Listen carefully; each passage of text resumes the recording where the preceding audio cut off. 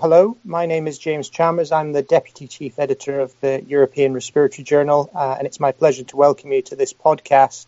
Today we're going to be talking to Professor Marc Humbert regarding the recent publication of the STELLAIR study, a study in severe asthma that gives us new information about the role of biological therapy. So welcome, Marc. Hello, James. Thank you for inviting me. So, Marc, I'd like to start by asking you to just explain to the listeners what was the main objective of the STELLAIR study. Yeah, thank you. So the main objective of the STELLAIR study was to determine the importance of pre-treatment blood eosinophil count as a predictive measure for response to omalizumab, which is a monoclonal anti-IgE antibody approved for the treatment of severe allergic asthma.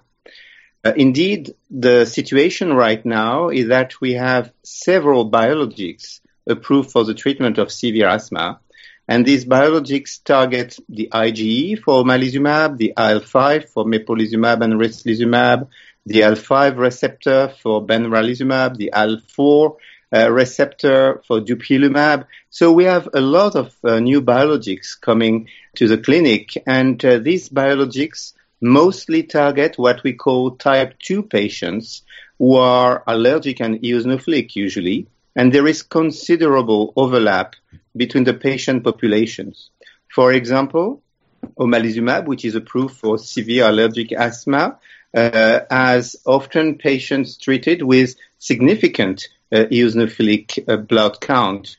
And there were some post-hoc analyses of previous studies which were suggesting that omalizumab-treated patients with higher eosinophil count could be better responder to omalizumab therapy. And this was, of course, a post-hoc analysis, and we thought that it was very timely to analyze the importance of pre-treatment blood eosinophil count as a possible predictor of omalizumab effectiveness in real-life setting. So you had a very clear question: does this drug work as well or better in patients with high blood eosinophil count? So what was the design of the study? How did you go about testing that hypothesis? Yeah, this is very important to clarify the design, because this study was multi-center, non-interventional, retrospective observational. So it's not a randomized controlled trial at all. It's a real-life effectiveness study. It has been performed in one country, France, from December 2015 to September 2016. And the study used data from medical records of pediatric and adult asthmatics treated with omalizumab for severe allergic asthma. So we had hospital-based pulmonologists and pediatricians who were asked to provide data of all their consecutive patients meeting the STELLAIR inclusion criteria. And the STELLAIR inclusion criteria were an age of 6 years or above, a treatment with omalizumab for severe allergic asthma, a documented blood eosinophil count measured within 12 months of omalizumab treatment initiation, with a number of exacerbations recorded within 12 months of treatment initiation, and these patients should have a documented physician evaluation of treatment effectiveness measured 4 to 6 months after treatment initiation. So the outcomes in this study, which is once again a real-life study, these were both the global evaluation of treatment effectiveness, which is a crude measure of treatment response made by the doctor, and the exact number of exacerbations before and after treatment initiation. Okay, and so what were the main findings of the study?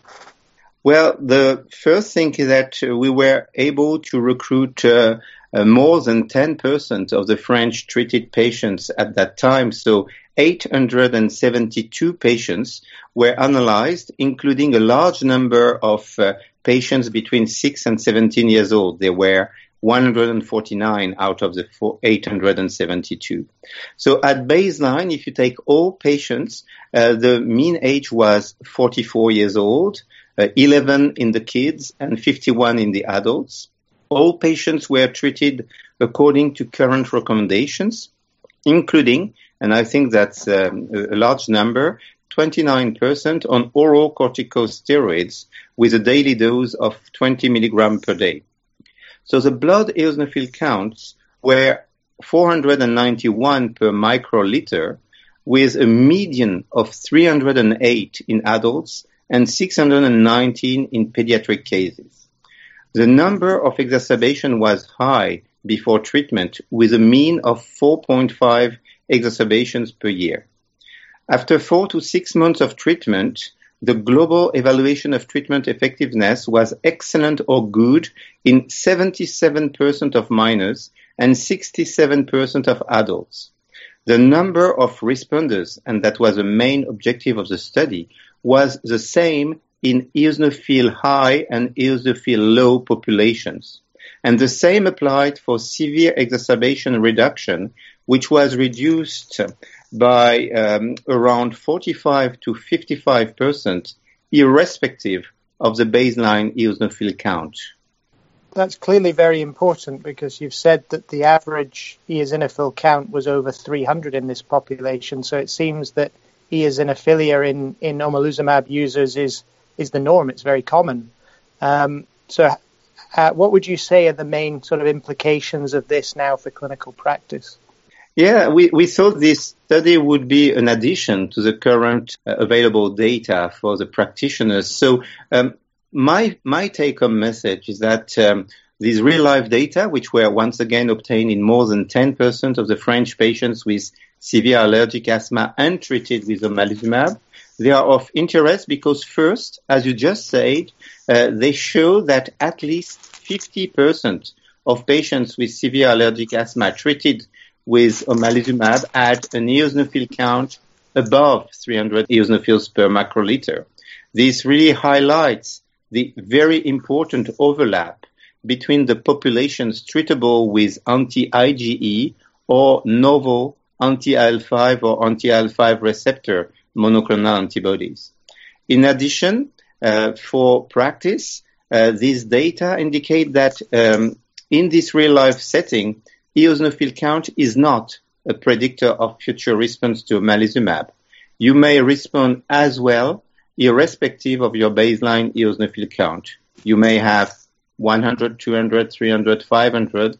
Your response to omalizumab might not be affected by that. However, a word of caution, this is a real-life observational retrospective study based on medical records, so many warnings here, but we should really encourage future studies which should investigate, I think, the clinical effectiveness of different biologics targeting overlapping patient population with severe persistent asthma, with or without a high blood eosinophil count.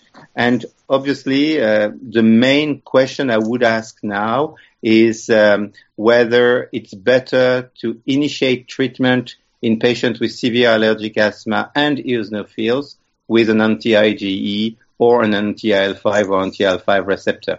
I really think we need to do this study in order to provide more information, for, of course, guidelines, but also care pathways, how to treat patients, what is the first line, what is the second line therapy in case of non-response to the first line.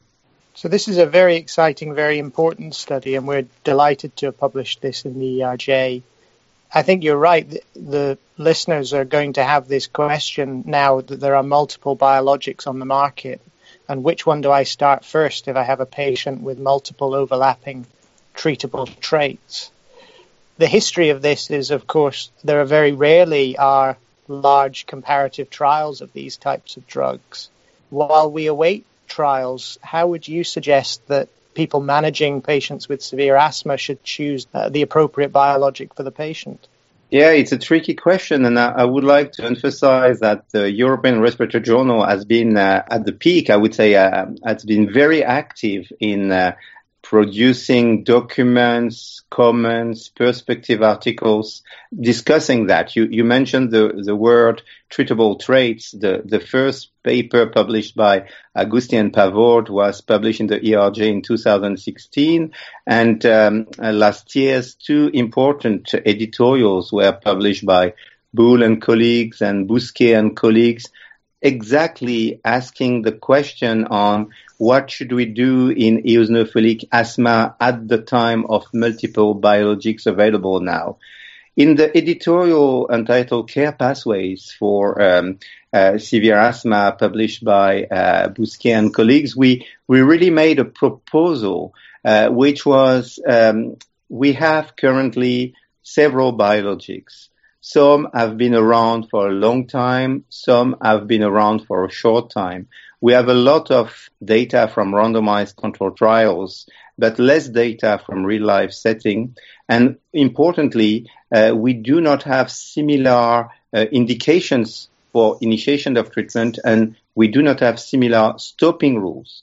So taking all these complex parameters into account, Jean Bousquet and colleagues propose to first assess whether patients are allergic or not, and if allergic, because of the availability of anti-IgE and the early stopping rule, Bousquet and colleagues propose to start treatment with an anti-IgE with a very clear recommendation to evaluate whether we should continue or not after 16 weeks of treatment based on the available stopping rules, which are in the European label of omalizumab.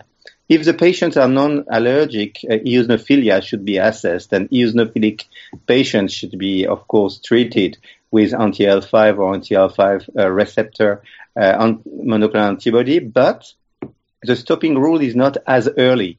According to NICE in the UK, after 1 year of treatment, one may consider whether or not the treatment response is good or bad. In the editorial by Boole, we were proposing to do it a bit earlier, maybe after around 6 months, but this is only expert opinion.